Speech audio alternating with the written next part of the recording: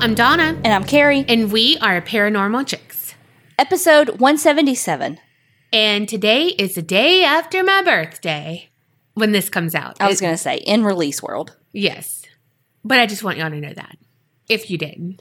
I know that future Carrie is going to want to say, I am so glad this birthday's over. I am so tired of hearing about it. I know. You have a whole nother week of hearing about it. Oy vey. I know. We are going to do the sloth exhibit at the Hattiesburg Zoo, though. Yes. Shout out Jeremy for hooking us up. Yes. So we'll tell y'all all about that next time. Hopefully, it will not be like the alpaca escapades from last year. 2 years ago. 2 years ago. I was like, wait, what? 2 years ago. Right? Oh my gosh. I hope. Fingers crossed. No hairy soap to be had. Right? We will be pre-recording, so we might not have been. Oh, true. By the next time. Oh, true. Because, okay, so Will's going out of town, so we have to record early. So, actually, you may not hear about the sloth thing until the next week. Yeah. So. Sorry. Just the anticipation. Let it simmer. Everybody's like, I don't give a fuck. But I get to see a giraffe! Okay, really? That's the highlight of it? Yes. Ugh. Unless I got to hold the sloth, which, like, part of me thinks I'd chicken out. You're not going to like the texture of the hair. I'm not going to like the nails. I can handle the hair once I dare. Okay. But it's the nails that I don't think I'm going to be able to handle. Now watch me get there and I'll be like, eh. That's exactly what's going to happen. Eh. But you know what we're not going to do that about? Patreoners! That's right. So thank you so much, Jennifer D. from South Carolina. Ro B. from Denmark. Nicholas S. from Ohio. Jeannie M. from Virginia. Chaley V. from Indiana. Hannah R. from Virginia. Kurt L. from Canada. Kristen D. from California. Jen E. from Connecticut. And Nikki G. from the UK. Thank y'all so much for joining Patreon. We really do appreciate it. Y'all are getting all the bonus content, the bonus episodes, the I Survived episodes, the Milk Carton Mini, the bloopers if you're at that tier. And we hope y'all are enjoying it. So if you want all that extra bonus content, which comes out to be an extra episode a week, head on over to patreon.com/theapcpodcast. Not to mention, there's other little perks, like some extra slices. That's not counted in that one episode a week. Those are extra. Sprinkled in, some extra toppings. Also, there's some phone and sometimes desktop wallpapers. That was hard for me to say. And this month, y'all, I am telling you right now, you want the wallpaper because it features the best picture in the world. And I got the idea from Shannon H. in the Creepinati. You're using what I think you're using? I am. I hate you right now so much. It was a candid shot that was never meant to be taken as a selfie, and I'm telling y'all, it's worth it. It is worth it. Anticipation. You're like not ruining, but you're missing the chance on all these times you've said anticipation to not do it like on thing. Rocky Horror Picture Show? Yes. It's like you want to do it, but then you don't. You're like, anticipation, but you don't actually pause. It's because I'm making you anticipate if I'm going to do it or not. Oh, okay. It's a twofer? Uh-huh. Okay. Well, let's move on. It's like you don't know me at all. Well, without further ado, this week I'm doing a recommendation from a creepster across the pond in Denmark, which I had a Denmark shout out earlier, but this one is from Nana H. Now, this story isn't actually from there. It's the story of the Screaming House. Picture it. Union, Missouri, May 2001. The LaChance family was going through some tough times emotionally. Stephen, the father, had just divorced from his wife and had gained full custody of all three of their children. Eliza, 13, was the oldest. Eli, and then Elliot was the youngest at 11. They had previously all lived in an apartment for 2 years, but the lease was up, and now as a single father, he didn't know if he was going to be able to swing it, and now he was desperate to find a new place for his family to live. So he was like all the commercials back in the day, just scouring the newspapers, circling the ads, calling, I mean, I remember all the movies, the new, like the ads, all of that. It's like, oh my God, when I'm an adult, I'm going to do that. I was such a fat ass kid that I can remember being a kid, not thinking that, but thinking, when I'm an adult, I'm going to go get a sausage biscuit and I'm going to get 2 of them and nobody can tell me not to.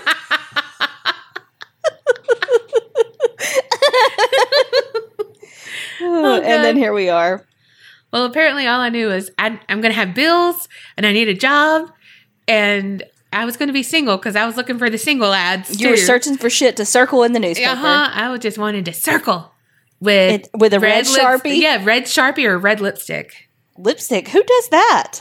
That was for the single ads, girl. Oh, okay. Got to get saucy with it. Got to get your sexy going. Mm-hmm. What kind of porn were you watching back in the day? Not your dad's, apparently. I was going to say, not newspaper porn. It's a new fetish. When I was a kid, when somebody was reading the newspaper, I would just walk up to them while they were reading it and smack it. Me too! Oh, it would make them so bad. Me too. Okay, sorry. We're such assholes. Oh, God. Well, just like I would not be having any luck in the single ad department, he wasn't having any luck finding a house. Until one night he received a call from an older woman, and she told him that she was having an open house for her rental property in Union.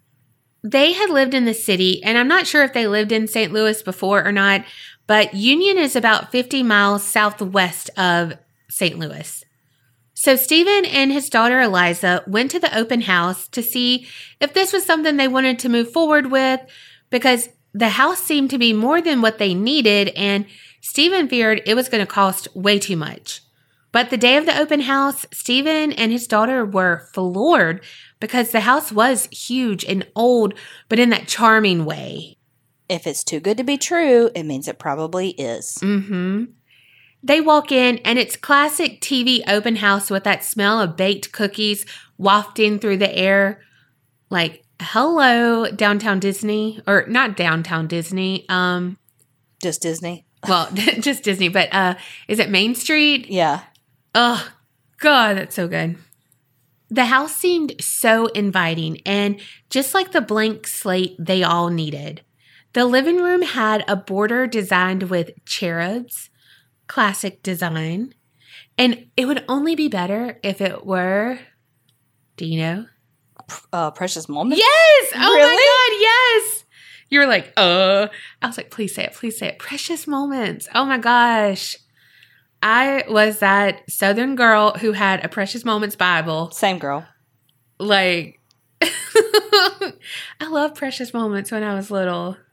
This shit was expensive too, though. So expensive, but they were so precious. Just for a moment. Just for a moment.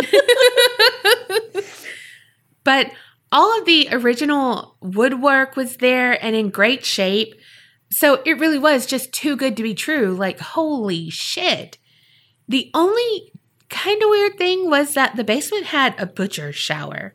But it was just kind of like, who still has those? And who knew those were a thing? A what shower? A butcher shower? Uh-huh, a butcher's shower. What does that do? So, like, when they would, like, kill the hog and, like, butcher it, slice it up, they'd get in that shower downstairs in, like, the cellar basement area and wash all the blood off. Oh. I had no idea that that was a thing. Me neither. So Stephen was like, okay, I'm never going to be able to afford this. Like, Eliza, don't get your hopes up because we can't do this. But the price was perfect, actually better than perfect. And even though Stephen was a skeptic, he just thought maybe this was finally his good luck and his karma coming back around for him. The landlady gave Stephen the application and then said something odd, but he just kind of hurriedly answered her question. She, handed him the application and said, "You understand the responsibility that comes with living in an old house such as this, yes?" And Stephen was like, yeah, it's beautiful. We'll do right by it. I mean, paraphrasing. Yeah. What else? Well, you weren't there. Yeah. And so he filled out his application, and after a week, he received the phone call from the landlady that he was selected to be the tenant. The weekend they moved in was Memorial Day weekend, and everything was great. When they only had a few more boxes left to unload, there was one car that slowed down, and from the passenger window, there was a scrub just hanging out the... No, I'm just kidding. You looked at me. I was like, well, I immediately went to like a pair of scrubs, like my work clothes, and I was like, did the dryer break? And then I got what you're saying, TLC. Literally, you probably would have done that. I mean, desperate times call for desperate I almost measures. had to do it on the way to work this morning because your girl forgot to put her clothes in the dryer last night. Oh, gosh. No, but seriously, the passenger window did roll down, and they said, "Hope you get along okay here." And that was it. Rolled the window up and drove away. Well, Stephen just wrote it off as, well, we have friendly neighbors, but they're just kind of awkward. Yeah. But, people are awkward. People are socially awkward, and it's okay. They finished moving in, and that night they all slept in their new house, and everything went smoothly. The next morning, they woke up, and when Stephen was organizing some stuff, he noticed something that he hadn't on a previous walkthrough. Every interior door had a normal lock, sure, but it also had that old hook latch. Yeah. Like my old house did, and that me and Tiffany had to use a crowbar to get in one night. Long story. Which, okay, wouldn't be too odd. Like, maybe, they're just oddly protective. But it wasn't on the inside of the room. It was on the outside of the room doors, as if to keep whatever was in the room inside of the room. But again, Stephen reasoned this away because maybe the previous renters or owners had weird tendencies or whatever. Who knows? Sleepwalking's a thing. I mean, we've all seen Selena Spooky Boo's videos on TikTok. If you haven't, you need to go watch her shit. It's fucking hilarious. Oh my God. So great. Also, this has nothing really to do with the story, but, I include weird shit. But to me, this kind of does. So Stephen was a corporate trainer. So basically, he was the mediator between employers and employees. And so he was very logical and looked at all angles, very practical. So I think this is how he looked at a lot of these things. He was a skeptical guy with all things paranormal because it was stuff that just didn't make sense to him. But he understood things that he could manage. And paranormal, you can't manage. The first incident really was in the living room while Stephen was hanging a picture of two angels that Eliza had thought would be a good addition to that cherub border. Stephen had hung it, turned to leave, but as soon as he did, he heard a loud crashing sound and the picture had fallen to the floor. No big deal. Things like that happen when you're not a professional. We all use some not nice swear words and rehang it, whatnot, whatever. Well, that's what Stephen did, but the same thing happened. Boom. The picture fell once again, ended up hanging it a total of 3 times. On the last time, he was like, "Stay there, damn it." We all like, oh my gosh. Well, when he said that, he felt a little burst of cool air by his ankles. But again, it's an old house. It can be drafty, and hell, that might have even been what was causing the picture to fall in the first place. But the picture stayed, and it was okay. At the same time, though, he was having these picture issues, the kids were experiencing something weird, too. They were playing outside on the porch, and they had noticed something strange. So Eliza ended up calling her dad out there to observe it as well. The neighbors would walk down the sidewalk, but cross the street before they got in front of the LaChance's house, as if they were scared of it. And they all just kind of laughed it off, but Stephen later did some more, as I call it, field research, and people watched for about 3 hours, and all of them crossed the street before walking in front of their house too. But even this, Stephen reasoned away because he thought, maybe they're just trying to give us our personal space since we're new, we're out on the porch, and who knows, maybe they think we don't want to talk to him. Who knows? I mean, that would be Carrie's wet dream right there, that people cross the street and she didn't have to talk to them. You're not wrong. I'm not. Well, fast forward to after church one Sunday, and they all arrived home and yard work was on their honey-do list, which everyone was honestly excited for because they had never had a yard to do work in. They had been in apartments their whole lives. Well, when they were doing it, Stephen noticed that all the leaves were falling from their trees more so than the neighbors.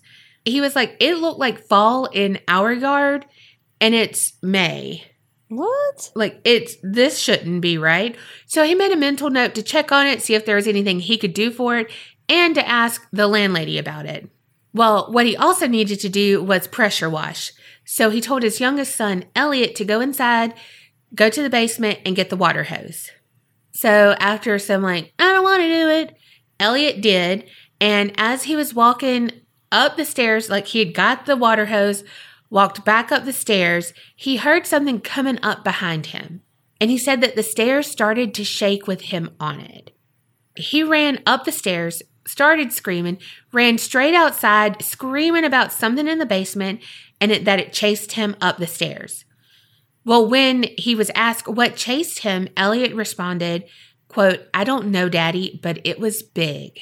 Of course, they all went to check the basement to see if anything was down there, but nothing was. So that started the ridicule from his siblings about being scared of the, quote, basement monster. It's all fun and games till you're the one chased. Mm-hmm. Well, Elliot was scared to go to the bathroom by himself at night, or anywhere really, which further increased the teasing of the whole basement monster. And then, they'd be like, oh, it's the hall monster now, that whole thing. But my worst fear of your house kind of happened to Elliot. So when he was walking down the hall that night, going to the bathroom, he turned on the hallway light, but it flickered and then burnt out. And then in that dark hallway, on his way to the bathroom, Elliot had an encounter with some dark creature that resembled a clown. Oh, that is yours and Tiffany's worst fears coming to life. Right? My hallway light and then Tiffany a clown. Yeah, for sure. He described the clown as having frizzy red hair and a white face, but it didn't have any eyes, and the teeth were basically sharpened to razors. So think Pennywise. And later on, it's thought that this was shown to him as a clown because it was one of his biggest fears. So it manifested in what it knew he would be most frightened of. Or it could be that he was frightened, he saw something, but he didn't know how to understand what he saw. Yeah. And so what he saw was, oh my God, this is what I'm afraid of, and it's a clown. You know what I mean? So instead of seeing a black mass of whatever, he saw this clown. So there's that. But after that encounter, Elliot ran back to the safety of the room with his dad and his siblings. And when they saw how truly frightened he was, they quit teasing him about the basement monster altogether. But Elliot wasn't able to get away from the torture of the entity that easily. It made its presence known in multiple different ways. It would move toys that he hadn't unpacked yet, like a box that would be by the bedroom door would somehow make its way into the closet, or things in his room were completely rearranged. Or on nights that he was finally able to get some sleep, he'd wake up in sheer panic with that dreadful feeling of being watched, of someone standing over him just watching him sleep. But of course, when he woke up, no one was there. He would constantly hear noises, low whispers, knocking. He was just never able to rest. He was constantly on guard. And for an 11-year-old, can you imagine? No. One night when the LaChance family got home, they found every light in the house on. So, of course, Stephen blamed the kids and probably yelled about the electric bill, but they denied leaving them on, and so he called the landlady to ask if she had came by while they were out. And she was like, well, that's illegal, and I wouldn't do that. I would first call and ask permission. So he was like, okay, yeah, that's true. Maybe we just left them on without thinking because it was daylight when we left. Okay, yeah, sorry for bothering you. That whole thing. Kind of feeling foolish. But then it just kept happening. So finally, Stephen made all the kids go down to the car, and he turned off every light and made sure everything was completely off and how it should be before locking up the house, dropping them off at school, and him going to work. Well, that night when they came home, every light was on again. And he knew there was no way that they should be on. There was no logical reason for that to have happened. And that same night, the temperature started being weird in certain rooms. Eliza noticed that it was freezing in the living room. And so when Stephen went in, he could easily tell that it dropped at least 30 degrees. Then he felt this electrical charge, like a tickling sensation that brought goosebumps to his arms, went all the way through his body, and then the temperature just normalized. But the activity continued. Doors often opened and closed on their own. But again, everyone just kind of blamed each other for pranks, you know. Again, you have 3 kids, all teens, and of course, they're all going to blame each other.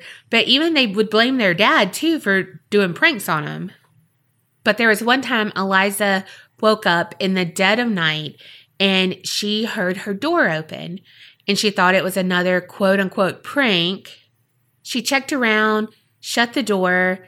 But when she got back in bed, you know, she kind of like closed her eyes. She was forcing herself to try to go back to bed. She heard that creaky sound of her closet door slowly opening. Her eyes opened. She saw it was open. And so that night she went and got in the bed with her dad. And Elliot was already sleeping in there. So Elliot was like, yeah, you saw it too.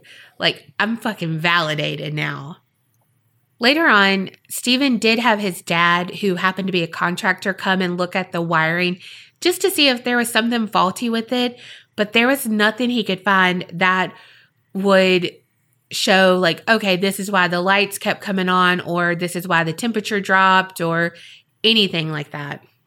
So it's called the Screaming House because screams were a common occurrence, just out of nowhere. The LaChances said it sometimes would start with a deep male voice, and it would be like a low growl or a low like whisper that would turn into a growl. But then there were other times that it would just be a full-on shriek. And not just any shriek. It would almost be deafening. Can you imagine how unsettling that would be? Like, earlier, I was like, I need one of my nerve pills because Carrie, the dog she's fostering, was biting her. And that girl is the loudest screamer I've ever heard. And in her dining room, it just echoes. And then it was just so much noise. And I was like, oh my gosh. So just think about that times 50 out of nowhere. Right. I was going to say, and you know how jumpy we are. Yes. Okay. So one night they were all in the living room talking because that next morning Stephen was going on a work trip and the kids were going to stay at their grandma's. Well, the kids were facing Stephen and he was like looking out into the kitchen when he noticed something out of the corner of his eye. Well, then like he kind of, you know, when you do a quick glance again, and it wasn't something, it was someone, and they were standing in the kitchen doorway. He stole another glance this time and saw it was a dark figure of a man. He was solid, but there was like this black mist that just kept swirling around him. Then all of a sudden, Stephen saw that man was moving into the family room, closer to him, closer to his kids. And he got midway to them and just stood there for a moment. And then he vanished. And Stephen was shaken, but he was trying to be brave because his kids were completely clueless as to what he had just witnessed behind them. So he was like, hey, you know what? It's our last night together. Let's go and get something sweet. And, you know, he's trying to be calm. Well, they were all like, yay, because hello, sweets. We've all seen Charlie and the Chocolate Factory. And everything was okay until they made it to the front door. And that's when that deafening scream happened again. It was so loud that the neighborhood dogs barked in response to it. Damn. Yeah. Well, when they were all safely in the car, Elliot said, Daddy, the basement monster is standing in the upstairs window. Holy shit. Yeah. And so Stephen looked up and that black figure he saw was standing in the window. It was as if he was watching them, and it was as if he had won. Well, by the time Stephen was back from his business trip, which was a week, Stephen had put on his logical thinking cap and also his, we have no savings and nowhere really else to go thinking cap. So he had reasoned everything away and said, oh, it's a one-time thing. Everything's going to be fine. But it wasn't fine. Monday night, he was on the phone with his mom, and the kids were in a bedroom on the first floor. I believe Stephen's. Well, Stephen heard the doors rattling, and he was like, settle down, I'm on the phone. We all know that parent voice he used. Mm-hmm. Well, he thought they were, just like being rambunctious, pulling a prank, doing whatever, and so he just kept yelling to like knock it off. Well, finally, Eliza was like, hey, I'm reading and the knuckleheads are both asleep. Again, not her real words, but, Again, you weren't there. Right. Anyway, so he was like, wait, what?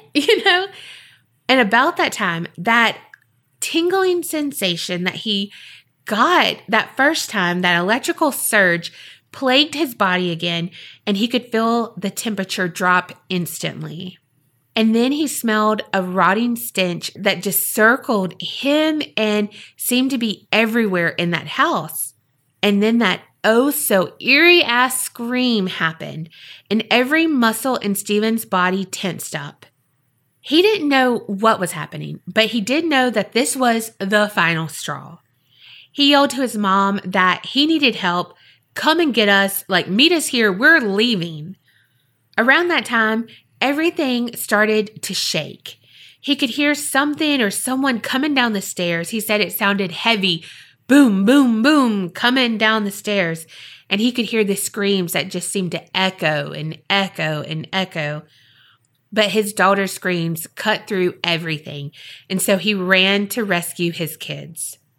While making his way downtown, just kidding, but while making his way to the bedroom, the whole house was shaking. The floor was shaking. He could hear some of them following closely behind him, but he never turned around. He was determined.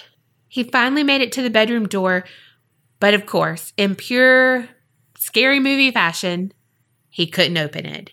He started throwing his whole body weight against the door, trying to open it, and he ended up bruising the side of his body from just heaving himself against that door, but it wouldn't budge.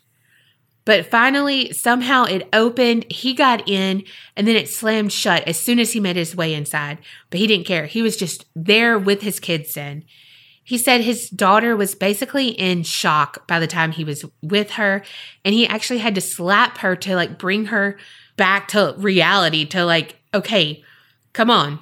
Yeah, holy shit. Yeah. So now they were all going out to the car, and the whole time behind them, the bedroom doors are opening and slamming shut.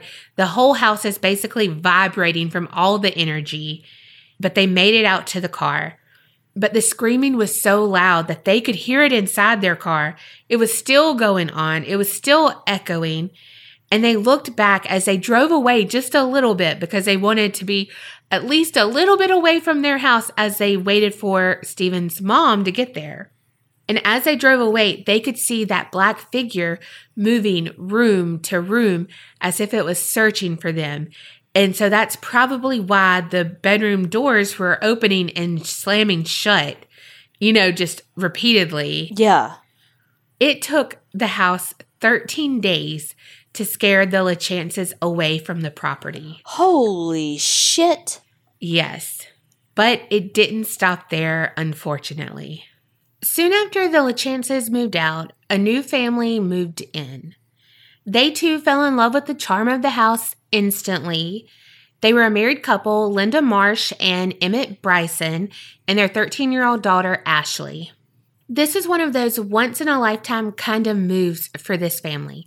They had been living in a trailer park before, which nothing wrong with that at all, but they now had the chance to move into this nice, spacious home for a steal of a deal. They were both service workers, Linda in retail at a department store, and Emmett in maintenance service at a nursing home. But almost immediately, noises started happening. Emmett was at work and Ashley was at school, and so Linda took the time to start unpacking, just have her time. Well, some creaking and some other noises were coming from upstairs. And it sounded like whatever it was moving around, like someone walking or doing something, causing commotion. So at first, she was just questioning if she had missed Emmett come back home because he had forgotten something or whatever, but then no one answered when she called out. And she started getting a little uneasy, but just then the doorbell rang. Probably made her fear fart 100, but it snapped her out of her fixation of that upstairs noise. Now, this is a little different from when the LaChances lived there. A neighbor was actually on the porch. She had baked a pie, a key lime pie, and was welcoming them to the neighborhood. And so that was just like, oh, okay, maybe that was my imagination. All right. And she went on about her day and then went to work. Later that night, while Ashley was chilling in her room, she too heard a noise. She went to investigate, thinking it was her parents. Well, she was right, kind of. She did go downstairs and she found her parents at the kitchen table talking, but she asked them, which one of you were slamming doors upstairs? And Linda was like, you're the only teenager in this house, young lady. That's your job. Just kidding. She didn't say that. But she was like, I thought that was you putting stuff up or, whatever. It wasn't us. And Emmett was like, oh my God, y'all, it's an old house. It's settling. Because Linda had already told him about the noises she heard earlier. So he was like, what the fuck are y'all saying? This house is haunted. Get the fuck out of here. Well, remember how I said that the LaChances experiences didn't end at the house, unfortunately? Around this same time, Stephen started having some weird dreams that involved a man who was covered in blood, and he was taking a shower in that butcher shower in the basement. And he would wake up gasping for breath. And after this happened several nights, he figured that the house was up to something. So he knew he couldn't waste any time. He went over to the house, knocked on the door, and Linda answered it. He told her who he was, that he lived there before. So she was, of course, a little apprehensive, but Emmett was there, so she let Stephen inside. Stephen told them about the strange things that happened to them, and Emmett did not want to hear any of it. But Linda was like, oh my God, yes. Okay, so it's haunted? Like, that's what I thought. Me and my daughter aren't crazy. Like, we're both hearing these noises, and he's telling us it's just settling. And Stephen's like, no. You're right. Well, so they talked about, similar sounds, the creepy feelings, and Linda felt validated. But her balloon kind of deflated some that night because Ashley was outside. Like most teens, when they're on the phone, they go outside and they, are chatting about how they hate everything. And then she started screaming. Well, Linda ran outside to see what was going on, and Ashley was pointing up to a tree, and she said that she saw a baby in the tree. A baby? Uh-huh. Unfortunately, hanging from the tree. Oh my God. So Linda was like, the fuck? So Linda could accept that they were hearing noises, it's haunted, but she wasn't seeing things. And so she couldn't wrap her mind around that Ashley saw something. So she immediately thought, Ashley's doing drugs. What's going on? She was outside and, she thought I called her. And so now she's making up this elaborate thing and she thinks I'm going to go along with it because I think this house is haunted. But Ashley was denying it. So then she went to, oh my gosh, Ashley is having a mental breakdown. So that just built the animosity up between them to the next level. Okay, content warning about self-harm for the next 30 seconds. Actually, I don't know how long, but I'm just saying. A few days later, Linda found a letter from school that said Ashley had been skipping. So she had unexcused absences. And when Linda confronted her, Ashley was like, you're invading my privacy, all of this. And Linda grabbed her by the arm when she went to walk away. Well, that revealed that Ashley had been cutting herself in several different places on her arms. Well, Linda, of course, questioned her, and Ashley said that was the only way that she felt better. And so this just made Linda grow so much more unsure and concerned that Ashley had suicidal tendencies. So Emmett and Linda both agreed that it would be better for Ashley to go under observation in a hospital. But Linda secretly thought maybe it was the house that was the culprit behind Ashley's change in behavior, because she had never been like this. And yeah, she's 13, but she had been 13 for a little bit, and she wasn't like this. And the mood had just shifted so much. So she was thinking, is she possessed, or is the house feeding off of her? What? Well, Linda confided in Stephen, and he persuaded her to talk to Emmett and see if he would now be open to a paranormal investigation to see if there was anything they could do, since now it's possibly attacking their daughter. And begrudgingly, he wasn't buying it, but he's like, you know what? Y'all do it, but I don't think y'all should stir up anything, but y'all do it. Stephen found a group called St. Louis Spirit Search and reached out to the director, Betsy Burnett Belanger. Betsy said right away they could tell that there was spirit activity there, and also that it wasn't human. Isn't it never human? I mean, if it's a ghost? Overall, she's saying that the house had a more evil presence, but then there's human, like spirits that used to be human. But she's saying that there's spirits that are there, like entities that were never human. Okay. So cue Dybbuk douche, it's a demon. She did sense another spirit, and it was an old man in the corner of the room. They used an EMF meter, and of course it spiked at different times. They got some EVPs too, and basically it said, "This is my house." They went to Ashley's room next, and Betsy picked up on some really heavy energy in there as well, but she said that she didn't think it was paranormal per se. She thought that it could be from Ashley herself, and that she was creating a poltergeist. But if it had been there before, it wouldn't be her creating it. But they didn't know that? No, but she could be adding on to it. Like, it's not saying that, because she's saying there's multiple spirits there. Gotcha.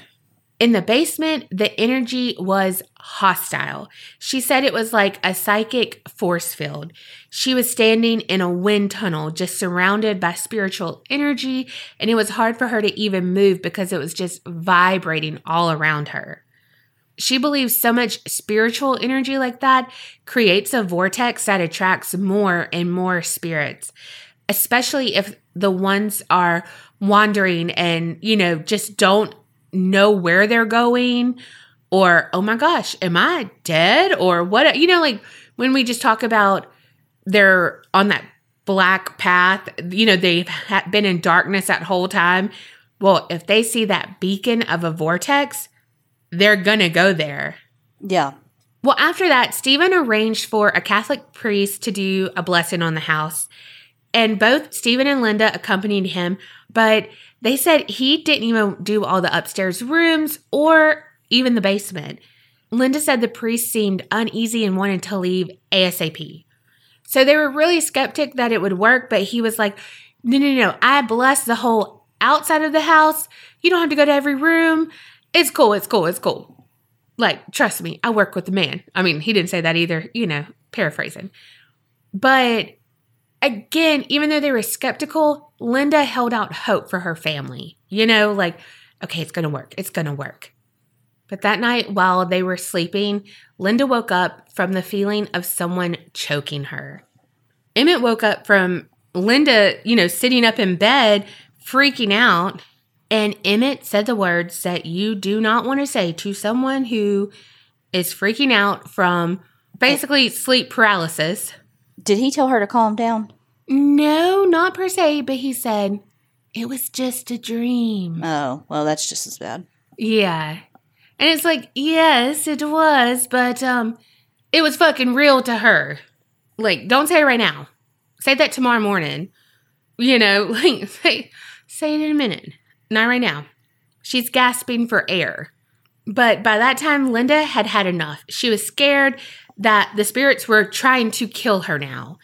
And so they decided they were going to leave. She called Stephen crying because she didn't know what else to do. When Stephen went over the next day, he saw that there were bruises on her body and stuff, and she said that the spirit did that to her. But at this point, she had confided in Stephen that she was thinking that she would be better off dead because the spirits were trying to kill her anyway. And Stephen was like, no, they were trying to get Ashley. They didn't succeed. Now they're moving on to you. And so she agreed to be hospitalized as well. She was admitted and treated by Dr. Imran Shashidi. Finally, by their third session, she opened up about her house being haunted. And she was like, I know, it's strange. Like, go ahead and tell me I'm wrong. You know, all the things. But he was like, I believe you. Tell me more. And so she did. When he was interviewed for the show A Haunting, he said he's Muslim by faith, and the presence of the spirit world is widely documented in the religious text. So he's grown up believing that. He strongly believes in the spiritual world and all of that. So he didn't dismiss her, but he did tell her that she had to move out immediately. Like, hey, I know you might not be able to break your lease, whatever, but you physically cannot be in that house.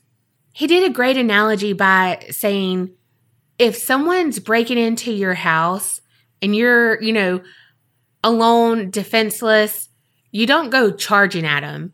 That's what she was doing against the paranormal because she was alone and defenseless because she didn't know how to fight the spiritual world. So she needed to get out of there because she was doing more harm than good to herself. Emmett agreed to look for another place for them, but in the meantime, Linda was going to move in with her mom, and Ashley would stay with them when she got out of the hospital, which she did. And after that, they all moved out of the house for good, and everything pretty much returned to normal for them. At the time when Linda moved out to her mom's, they were all at their breaking point. They, as a family unit, had disintegrated to almost beyond repair. But now, you know, they were great. Linda did try to talk to the family who moved in after them and warn them, but they didn't want to listen and thought, you know, she's just this mentally unstable person. However, they no longer live there and they moved out pretty quickly. And it's been through several different tenants since then. And of course, other paranormal groups have been through and investigated and all this stuff over the years. And once Greg, who's now the president of Paranormal Task Force, he went in to investigate and he only lasted 2 minutes inside and had to leave. 2, like TWO? Yes. Damn. Because he said he felt that overwhelming nauseous feeling and he just couldn't breathe. But he went outside, regained his composure, and was able to enter about 30 minutes later and complete the investigation. When he was in the basement doing a session with everyone, they had went back up and just him and his wife's cousin were still down there. And they both experienced an atmospheric shift where it was like the air became really thick. And Greg said they had such a hard time breathing. It was as if they were being strangled by a boa constrictor. They couldn't get the feeling to stop, and it just kept increasing to the point where their backs began hurting and their chest grew to an uncomfortable tightness. But suddenly it all just dissipated and they were like, boy, bye. The Screaming House had a lot of things going on, and so much so that the Catholic Church issued a 156-page report on the home backing up the claims of its demonic infestation. Now, I will say that I couldn't find the actual scanned pages of this report. Only some typed, transcribed things by Stephen himself. I'm not saying that's fake, but I would think that they would scan those pages in, like at least like one, you know? Mm-hmm. But maybe there's like something in that they say you can't scan them in. I don't know. Never been dealing with the church. So I touched on this earlier about the demon or the entity presenting itself as something else. But Stephen said in that show, A Haunting, that he believes the house is alive, that it's actively thinking. And that's why it presents itself and preys on your darkest fears, like it did with Elliot, his youngest, by being the clown. And Eliza had the biggest fear of her closet.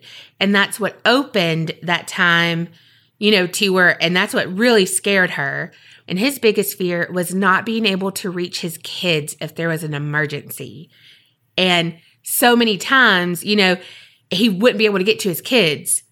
And then finally, he would be able to get the door open, which is just scary. To think about something being able to manipulate. Yeah. I don't know. And just, oh gosh. Google Ads ain't got nothing on this house. Mm-mm. Well, a little bit more. Stephen was able to research and find out about the land and stuff too.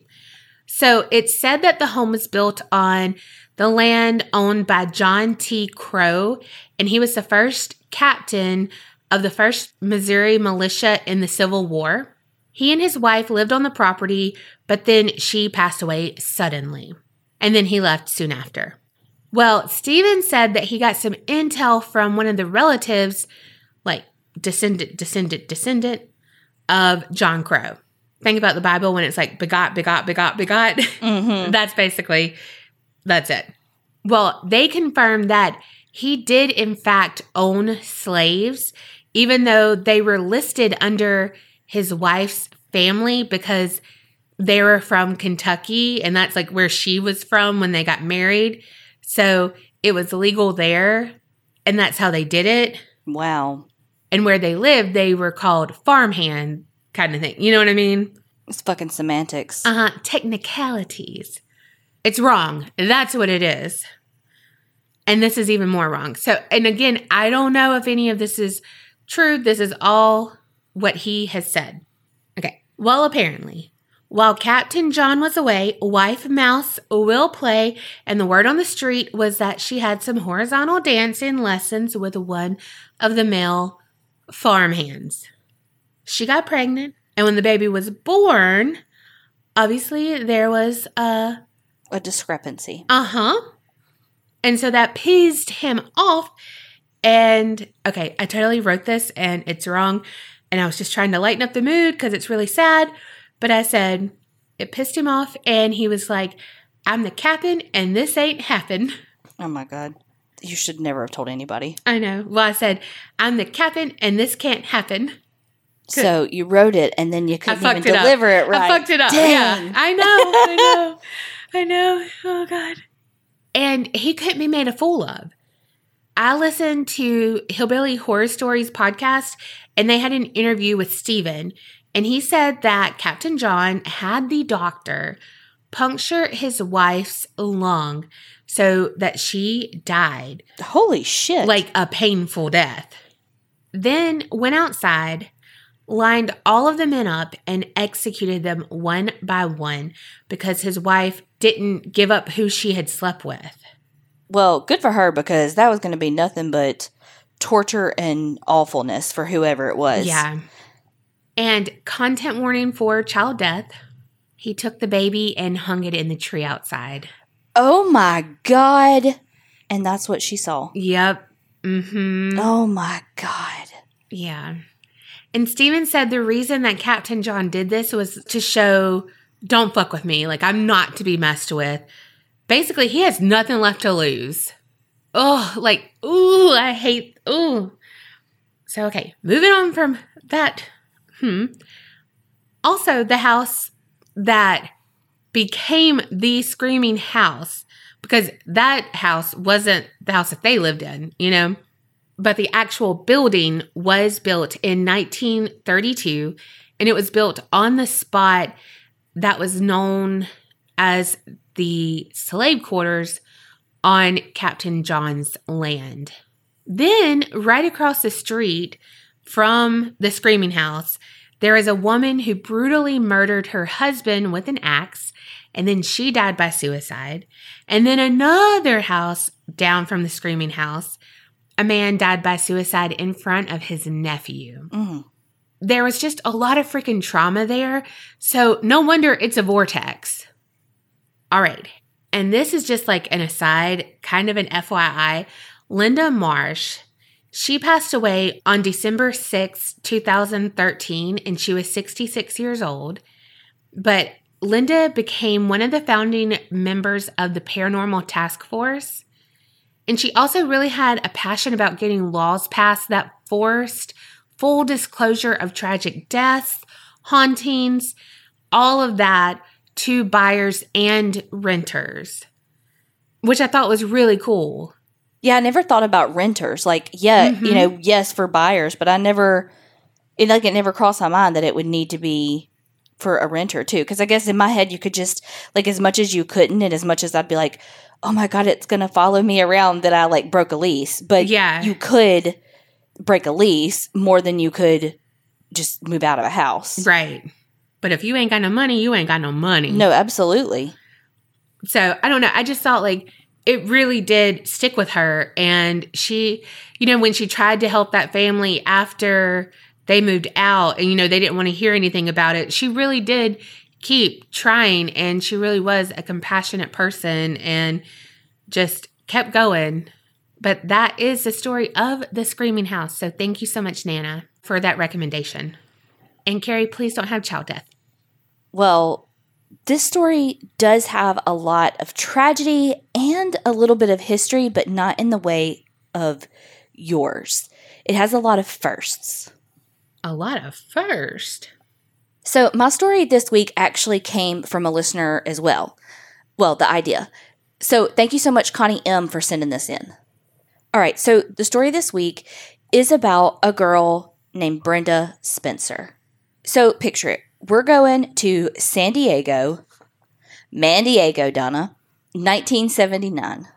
It's January 29th at about 7 o'clock in the morning, and Brenda tells her dad that she doesn't feel very good and she wants to stay home from school.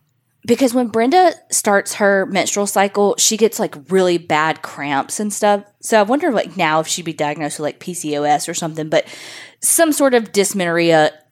Okay, me too, girl. But also, I never knew how to say that word. I'm probably saying it wrong. I just bleed a lot. Well, for her, it's like really bad. It's really bad cramps. She doesn't feel good. She's lethargic. You know, it's a really bad case of it. So it wasn't uncommon for every so often her to have to miss school because of it. So on that morning, her dad goes to wake her up for school, and she's already up because she doesn't feel good. And she's like, can I please just stay home? I don't feel good, yada, yada, yada. And he's like, cool. Catch you when I get home. After her dad leaves for work, Brenda's life and the lives of many, many others change forever.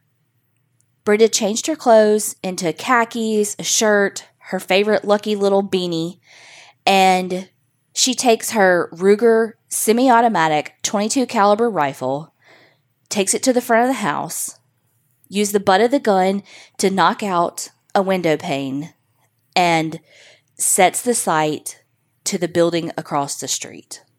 But the building across the street is actually Grover Cleveland Elementary School. Oh, gosh. It was early in the morning, before the 8:30 bell rang for the kids to come into school. They're all waiting outside for the principal to open the gate so that they can go into the school building. When all of a sudden, the shots ring out. The kids start scrambling. It sounds like fireworks. They don't know what's going on. Now, I literally said, don't have child death in your thing. The principal at the time was 53-year-old Burton Ragg, and he and one of the 6th grade teachers, Daryl Barnes, they were sitting inside drinking their coffee, getting ready for the day, when they heard the shots. The two of them run outside as fast as they can to see what's going on, and they see kids scrambling like ants, trying to get away from the shots. Shots are whizzing by them. The principal, Burton Ragg, sees this kid who has been shot, and he runs over to the kid to try to pull them to safety, and all of a sudden he feels the stinging in his chest, and he falls backwards and lands in a nearby bush. The teacher that was with him, Daryl Barnes, he's saving as many kids as he can, getting them all to come inside of the school. He tells the administrative assistant to call the police, and he starts going outside trying to round up more kids. Michael Sakar, who was the school's head custodian, sees that the principal, Mr. Ragg, had been shot. And Michael Sakar used to be in the military. So his training kicks in and he runs to save the principal and save as many kids as he can. But as he's running to save the principal, Michael gets shot himself. They've called police and police are moving in, but the shots are still ringing out. Kids have been shot in the shoulder, the wrist, the stomach. When finally, 28-year-old Robert Rodd, who was the first officer that actually made it to the scene, he actually ends up getting shot in the neck, but that's because a bullet ricochets off of his bulletproof vest. So the police end up commandeering a garbage truck that's down the road and driving it and putting it in front of the school because they realize that the gunfire is coming from across the street. They put this garbage truck in front of the school to protect the kids. As the police officer, Rob, is coming out of the truck, that's when he gets shot because he drove the truck to block the school. He had to climb out the other side, and when they get the truck in front of the school, that's when the shooting stops. The shooting lasted for 20 minutes. 20 minutes? Well, there were journalists who were at the police station when the 911 call came in. And so they knew what was going on. And that journalist was like, boop, boop, boop. Hey, this is what's going on. You know, called the newspaper he worked for. Like, hey, this is what's happening right now at the police station. Like, we got to get on this. And they decide to start calling some of the neighbors to say, do you know what's going on? Like, do you know about the shooting in your neighborhood, to see if they can get some information quickly? Now, keep in mind, this is the reporters, not the police yet, because they're still trying to stop the fucking shooting. Well, at one point, one of the journalists calls Brenda Spencer's home. And she answers like, hello? And he's like, oh my God, like, this is blah, blah, blah. Do you know about this shooting that's going on in your neighborhood right now? And she's like, yeah. And he's like, oh my God, where is it coming from? And she gives her address. Inside my house. And he's like, wait, don't you live at Oh my gosh. blah, blah, blah? And she's like, she laughs and says, who do you think's doing it? And hangs up. Oh my gosh. Maniacal. So they're like, call her back. So he's like, boop, boop, boop. He calls her back and he's like, wait, so you're doing this? Like, what, why? Why? Yeah. And she says, quote, I just did it for the fun of it. I don't like Mondays. This livens up the day. I have to go now. I shot a pig. That's what she calls policemen. I shot a pig, I think, and I want to shoot more. I'm having too much fun.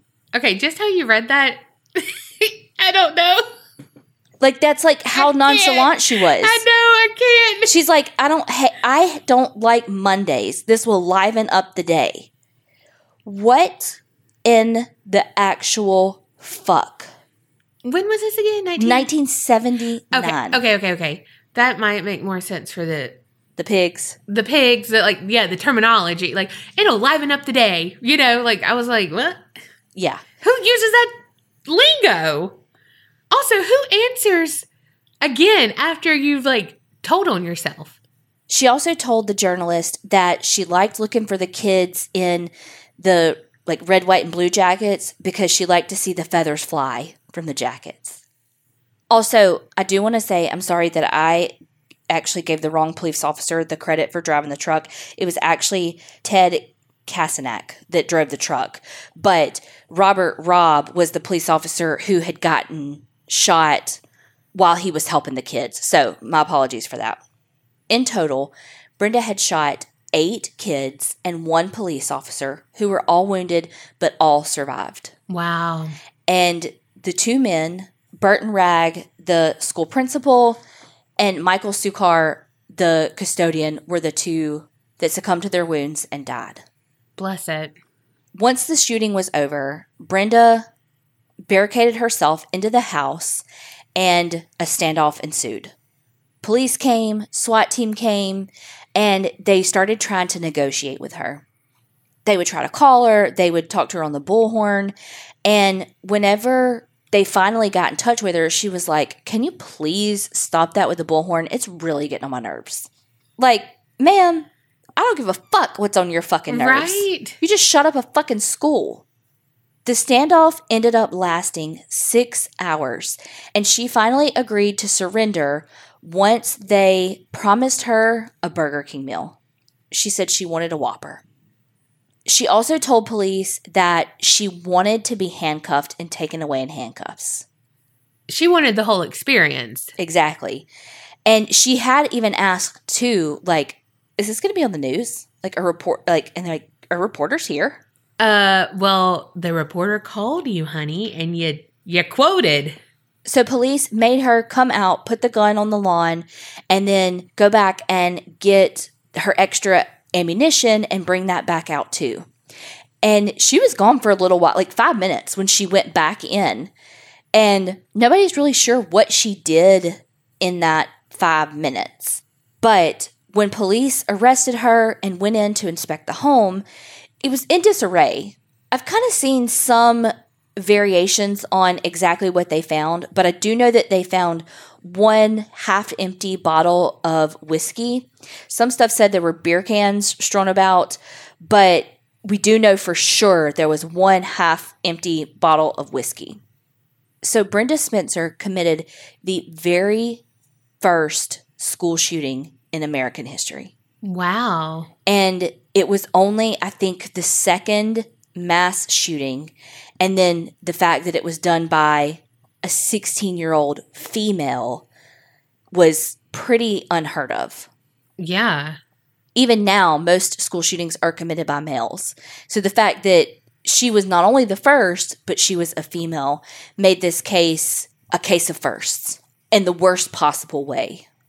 The other thing is that she was one of the first ever charged as an adult, as a 16-year-old. Because if she would have been charged as a juvenile, then she would be able to get out of prison when she was like 23.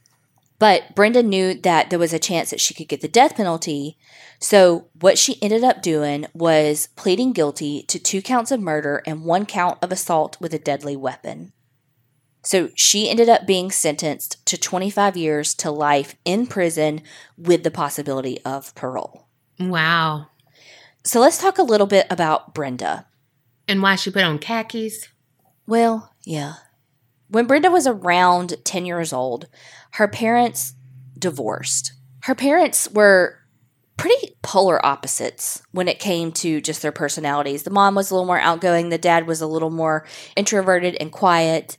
And according to Brenda's mom, Dot, Brenda's dad, Wallace, started having affairs. And one day he asked her, hey, like, if I just left for a year, like, could I still come back? And apparently he had already rented an apartment and everything. And he just like wanted to be able to just leave his life for a year and come back. And she was like, no, and filed for divorce pretty immediately. Now, again, that's all Dot's side of the story. Well, once they got divorced, Brenda's older brother and sister wanted to live with their father. Some people said it's because their dad was more easygoing, less rules than Dot, and so they were going to be able to get away with more, no curfew, it's fine if you drink, that kind of thing. And so they wanted to live with Wallace. Now, Dot will tell you, when she calls you at home, that it's because he basically brainwashed them to live with him just to hurt her. Of course. And the truth is somewhere in there. Right. Well, and again, in a bad divorce like that, like everybody's, in a divorce period, people are always, the end of a relationship, people are always going to twist things to suit their narrative. Whether it's malicious or not, it's their perception of what happened. Yeah. Because you're always the victim in your own story. Well, since the two older kids wanted to go live with Wallace, the judge didn't want to split the kids up, and so he got custody of all three. So after the divorce, Wallace and the three kids moved into a new house across the street from Grover Cleveland Elementary School, and Dot stayed in the other house. The relationship between Brenda and Dot wasn't great. It didn't start out that way, but eventually the further out from the divorce they got, Brenda kind of started changing. She had gone from a little more outgoing to very introverted like her dad. She was a kid that loved animals and I think was a little misunderstood just because she liked more loner type activities. She liked to read. She liked to do photography. She liked animals. She liked to do kind of single person hobbies. Yeah. And so I think she was pretty misunderstood when it came to that. Yeah. All of those are good. That was me. Is me. Well, like I said, as we progressed further out from the divorce, Brenda's behavior did start to change and she did become more isolated. She started hanging out more with her dad. She really only had one friend. Again, she was just very misunderstood. And she and her dad were basically buddies. They would go hiking together. They would go out into the woods and practice shooting together, like use beer cans for targets, that kind of thing. And she was actually, as much as I hate to be like, well, she was actually a really good shot. Like she was pretty well known for being a really good shot. Her dad and her would go to shooting ranges and, all the things you do, I don't know, with this couple. And I mean, again, they were like, man, she's like, especially for her age, but just kind of also period, she's excelling at this. Mm-hmm. Well, eventually her time with her mom started getting less and less and less. Dot kind of left it up to Brenda when Brenda wanted to hang out. So Brenda was like, no, man, I'm cool. Because she's turned into a teenager, that kind of pre-teenage. And she's like, yeah, if my mom's not going to make me hang out with her, I'm not going to fucking hang out with her. Yes. And so there was a lot that Dot just didn't know about her. Dot seemed to be pretty absent, like just in general to Brenda's life. Like when the police called her, okay, so Dot was an accountant for this golf course. And when the police called her to be like, hey, your daughter's been involved in this mass shooting and we've arrested her, like, we need you to come down. She was like, well, I actually can't right now because I have all this money on my desk because I'm doing the books. Oh, wow. Yeah, it's like, no, you drop what you're fucking doing and you get down here. Yeah. So, that kind of thing. She's just very self-absorbed in that way. There's a lot of issues with mental health across the board in this story. Dot feels like one of those people where she's a very toxic mother, where she does these things like that, but in her mind, she's this wonderful, attentive mother, and it's like, no, you're fucking toxic. Mm-hmm. Well, around this time, Brenda had started missing more school. She had started letting her grades slip. And eventually, in early of 78, she'd missed so much school that they actually sent her to like an alternative school for at-risk kids. So when she was at this school, she met a friend that was a couple of years younger than her, and he was just a really bad influence, for lack of a better word. I mean, she had her own shit, don't get me wrong, but he just kind of like brought it out of her. They just had that friendship where they fed off of each other's trauma and issues, and it just grew to be kind of the downfall for both of them. They'd gotten in some trouble together where they had robbed a couple of places, and she even was arrested at one point for using a BB gun to shoot out the windows of Grover Cleveland Elementary. Say what? Yes. Say what? Right. Well, while she was at this school for kids who are at risk, one of the teacher staff was like, man, I really think that she has some serious issues with depression, and I really think that she might be suicidal. They even pretty much insisted to Wallace that it would be a good idea for her to be admitted into some sort of treatment center to get help for these suicidal ideations and her depression. But Wallace was like, no, she's fine. She doesn't need that. Well, and together with her friend, they had developed this hatred towards all authority figures, but more specifically, police. Because the little friend's stepdad was a police officer. And so that was how his hatred manifested, that he in turn taught to Brenda. I'm sorry, you mean pigs? Yeah. Ugh. So Brenda would actually tell people that she would love to, quote, blow a police officer's head off.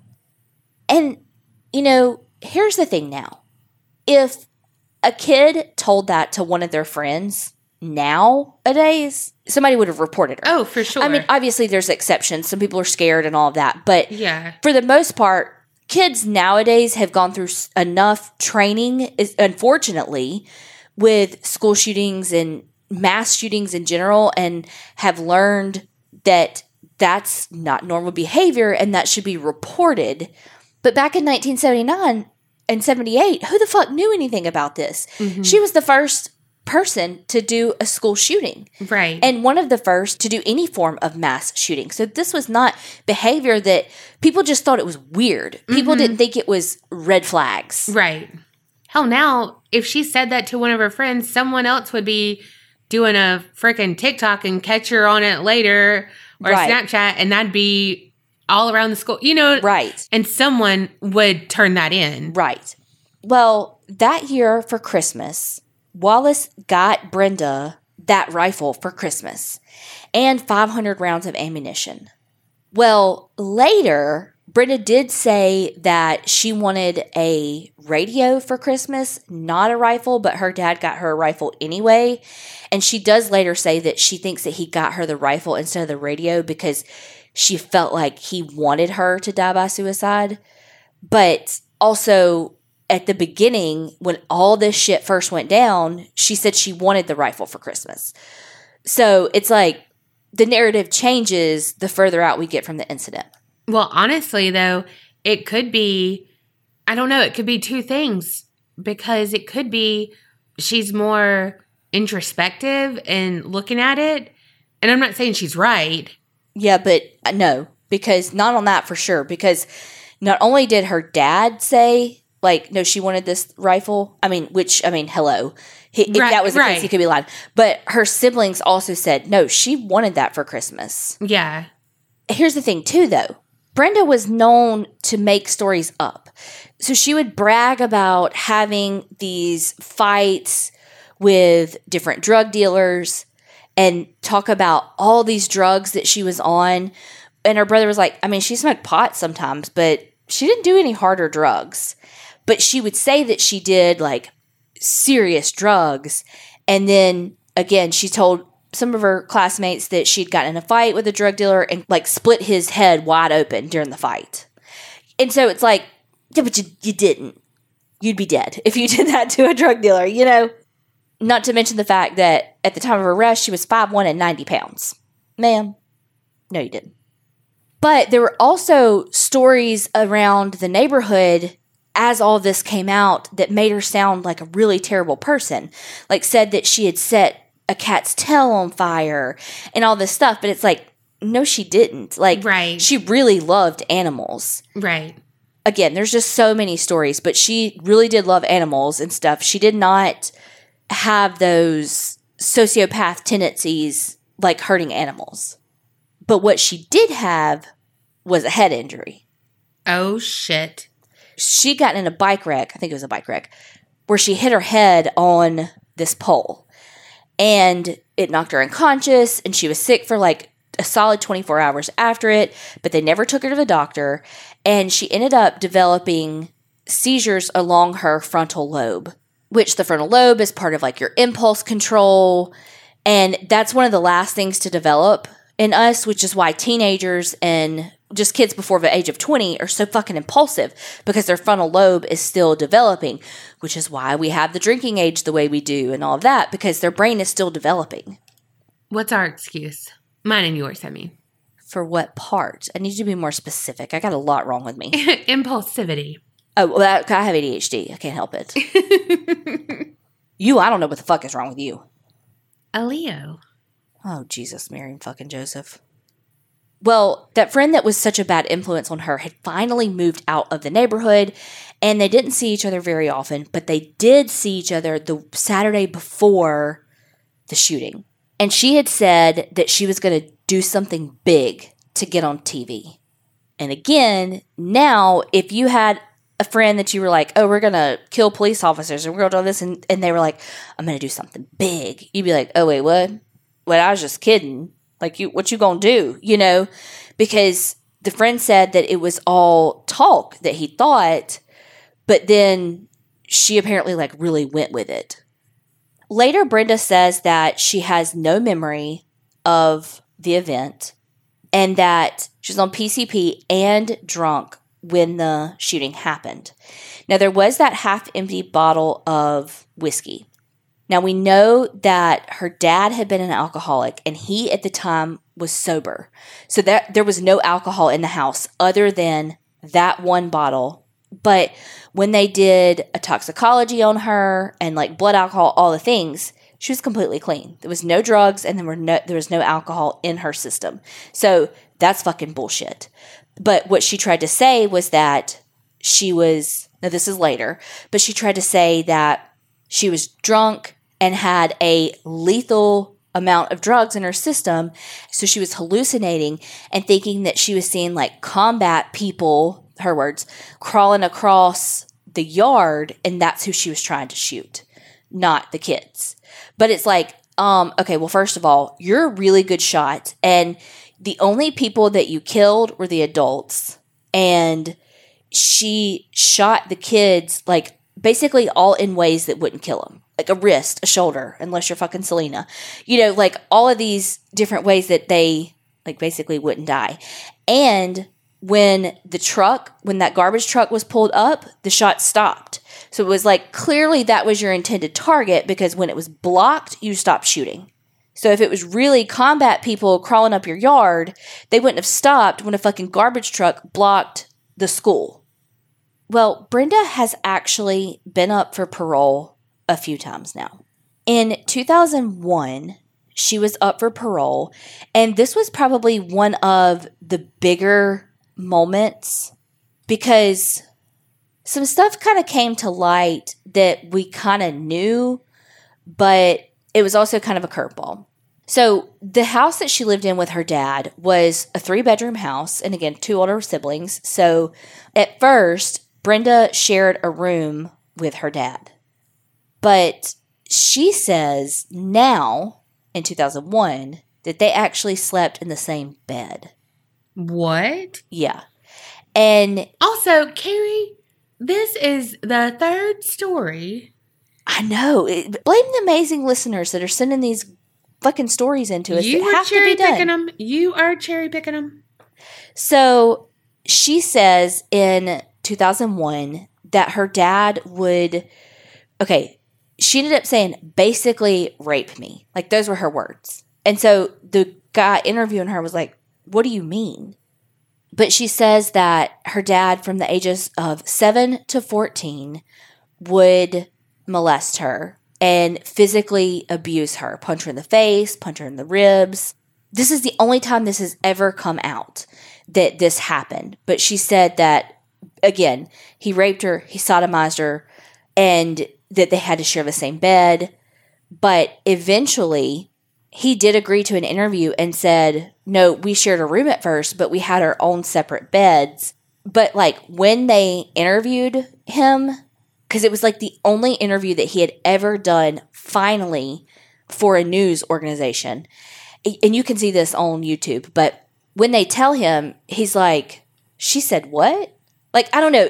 He never really denied it. It was what did she say? That never happened. If my child, whom I still went to see every single Saturday in prison from the time she was arrested, he went every single Saturday. It was it's a 5-hour round trip to get to the prison. Every single fucking Saturday. And they just said, that you molested them when you didn't? Like, I felt like there would have been a bigger reaction. Like, wait, what? No, oh my God. No, like there was no, it was just like, what'd she say? Nah, that didn't happen. It was just very like, it didn't feel genuine. Right. It was too nonchalant. Right. Now, was it something that maybe they had talked about that, hey, say this and let's see if we can get you out of prison earlier? I don't fucking know. But he needed to be more on script then. Right. And it's worth noting, before she was sentenced, she was in juvie until she was sentenced and sent to an adult prison. And she was sentenced when she was 18. So her cellmate was a 17-year-old named Sheila McCoy. And Sheila was a kid who had some issues like running away and that kind of thing. And so that's why she was in juvie.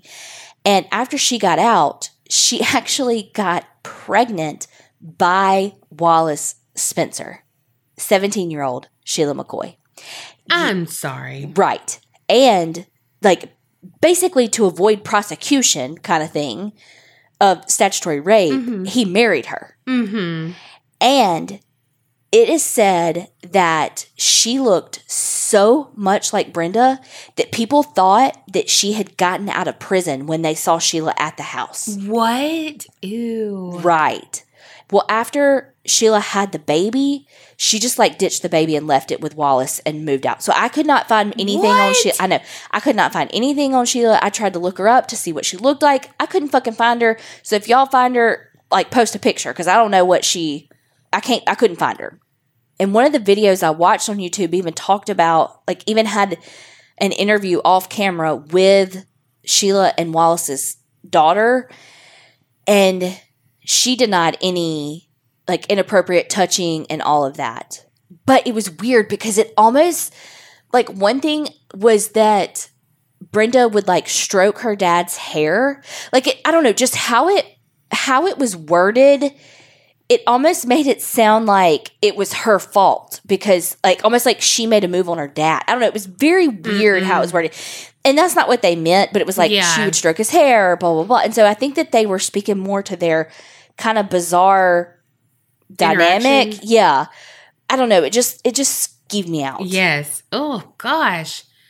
Well, also in 2005, Brenda said, actually, my dad was really drunk and kicked me in the head when I was 14, and it wasn't a bicycle accident, so he made me make that up. So again, it's like later on down the road, the narrative's changing to make her look more like a victim and less like the girl who said, I just don't like Mondays. And so it's like, she's getting to the point where she's accepting things and she's processing, or is she trying to get out of prison?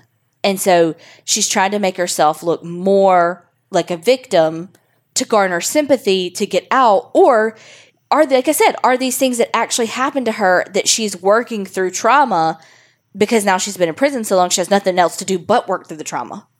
I don't like her. No, fuck no. She's terrible. Absolutely. For what she did. Oh, absolutely. But when even I was already like, well, you know what? She might have wanted the radio. And you're like, no, everyone said it. Look, I can tell you that I would be like, I really want this. And everyone would know. But then I'd be like, actually, Mama, I really want a radio. But no one else is going to know that after I've been like, I really want this. I really want this. I really want this. I really want this. But the one who's going to buy it for me, yeah, I'd be like, hey, I really want the radio. But if he don't want me to have it, or like, you know what I mean? Yeah. Whatever. Well, they don't know. Well, also though, but it fits with their pastimes. I mean, they went, like the things that they enjoyed doing together was going out shooting. So right. It's not like it's a gift out of left field for this family who owns no guns, who blah, blah, blah. And it's all of a sudden like, here's a gun. Now, was it fucking irresponsible to buy your child a gun that the school had already told you was having suicidal ideations? Yeah, that's fucking inappropriate. But again, not to be like, oh, well, it was 1979. But it was fucking 1979. Oh, for sure. People didn't understand mental health as it related to kids and those suicidal ideations and fucking literally no concept of mass shooting, too. So it's like, he just didn't know. Right. Well, I'm not saying it about that. So if all of this is true about the relationship part, whatever, if she was trying to, like, maybe she didn't want that, and maybe she didn't know how to, like, rectify it, and maybe she was just trying to push that away, you know, and like, no, I want the radio. Like, I don't want that. You know what I mean? Maybe. I'm not saying that this wouldn't have happened had she not had it. Like, she wanted to do something. And she's maybe responsible for her own actions, yes, too. And maybe this was her way of, I mean, she's a terrible human being, but like, just like fucking up, well, everyone else's life because it wasn't just hers, but like fucking up her life and getting it out, like getting her life away from what she was in. Mm-hmm. You know what I mean? Like, she didn't know what to do, but I'm a good shot. Like you said, she didn't kill the kids. I mean, trauma is trauma, and I will never understand all of that. But I was like, no, Donna, you're going way too deep. You're doing all of that. However, then you said that thing about Sheila looking just like her and all of that. And then I was like, you weren't going too deep, Donna. I don't think so. I'm not giving her an out by any means, but there's definitely some truth to that. Yeah. Well, and again, you're responsible for your own actions. Yes. There are millions of people who are kids and adults that have fucking shitty ass parents that neglect Unfortunately. them. Yeah, but that neglect them and abuse them physically, mentally, sexually, financially, all the things. And they don't shoot children.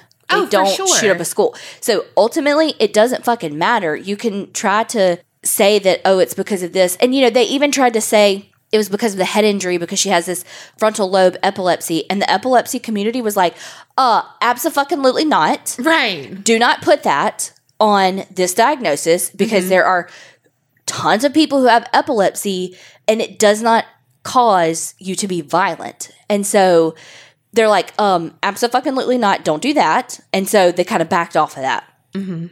But I'm not trying to put that on that. I'm just saying I do believe that something was going on there. Yeah, absolutely.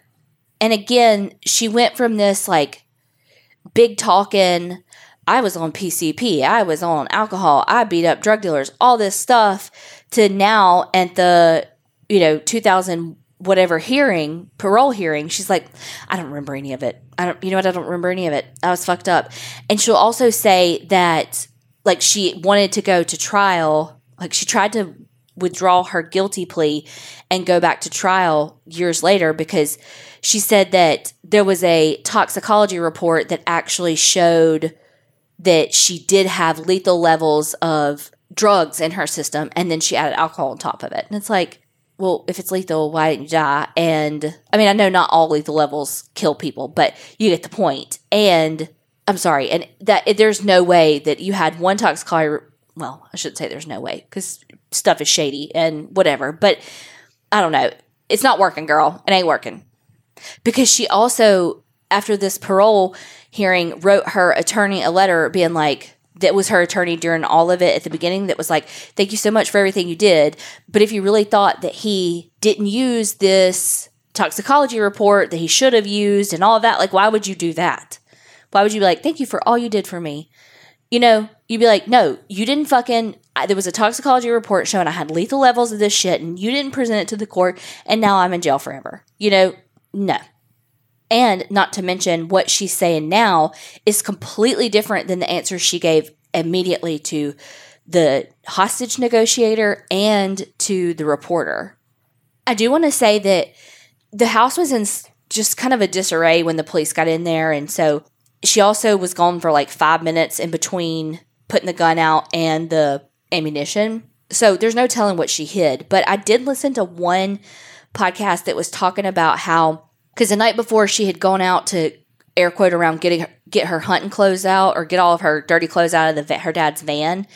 Basically, when she did that, she gathered up all his ammunition because that's where he kept it. And she had like 700 rounds that she had taken from him. And then when it was all over, there were only like 400 rounds left.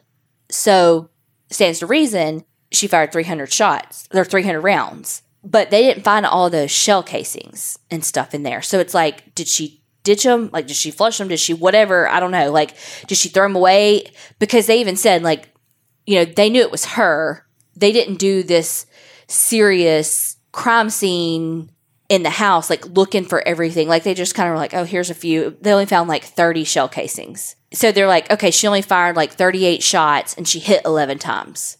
So some people say she fired 300 shots, but the consensus on basically all of the articles is it was like 38 to 40 rounds. At her parole hearing in 2011, family members from the 2 murder victims spoke, and some of the kids actually spoke too, because again, it's 2001 now. That's 30 years. That's wild. Yeah, they're adults now. Yeah. And they talked about the nightmares that they had, the counseling that they had. One of the kids, they said that there were just bullets like whizzing by, and that like bullets would like pass in between the kids' legs, and that like this one little girl, she was actually saved because she was carrying a notebook that had a pouch. You know how you could put a pouch in like a binder? Mm-hmm. It had a pouch of pens and stuff, and that's like what stopped the bullet. Wow. Just stuff like that. It's like I just picture like how you carry like a trapper keeper like against your chest. If that's where she was carrying it, that was an aim to kill shot. Right. So it's like, did she really try to not kill the kids? I don't know. Brenda, who now identifies as a lesbian, had been in a like prison romance that had ended poorly, and she took a safety pin, heated it up, and branded the words courage and pride across her chest.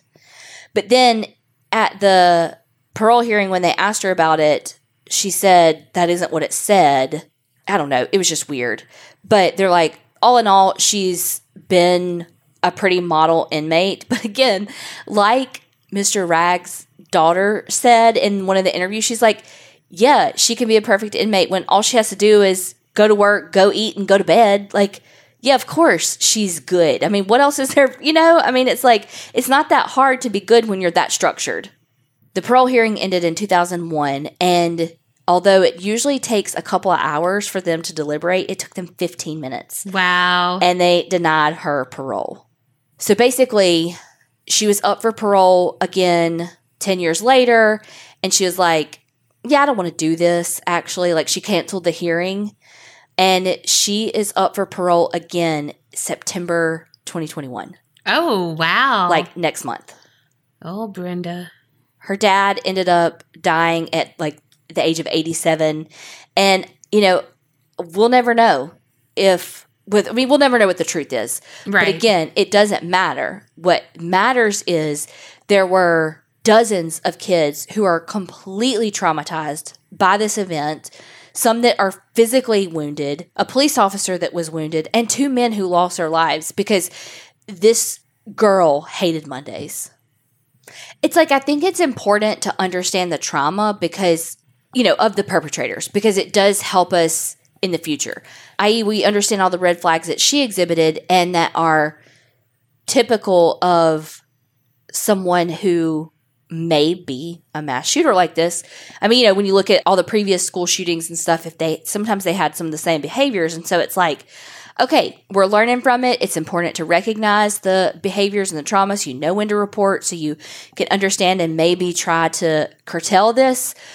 But it doesn't change the fact that it doesn't mean she should get parole just because, it came out that you were assaulted by your dad. Like, again, I want to recognize the trauma, and she's still a human being, that she still has to deal with that. She still has to deal with that on her own, but that doesn't change the fact or should be allowing her to get out of prison earlier just because that happened to her. Right. Because again, there are millions of people in this world whose parents have done that to them and they don't end up killing people. Yeah, 100% agree. Well, she started a trend that I hate. And she even said, like, every time there's a school shooting, she blames herself. Like, basically, because she started it.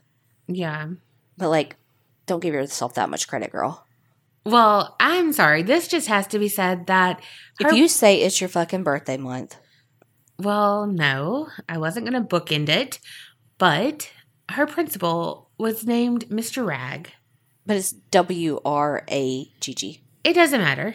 It's Mr. Ragg. And she used her period as her excuse. Donna. I'm just saying. Why is that even what people call that? I don't know. I mean, I guess because you use a rag. People used to use a rag for their head. Blech. Gross. Like, that just is the worst word for that on the planet. Yeah. Yeah. I mean, like, you might as well say moist. Like, that's a terrible word, you know? Yeah. I don't hate moist unless I'm talking about meat. I like it dry. Where Carrie chokes. True story. At Thanksgiving, she's like, I'm like, this turkey's great. She's not lying. I know, true story.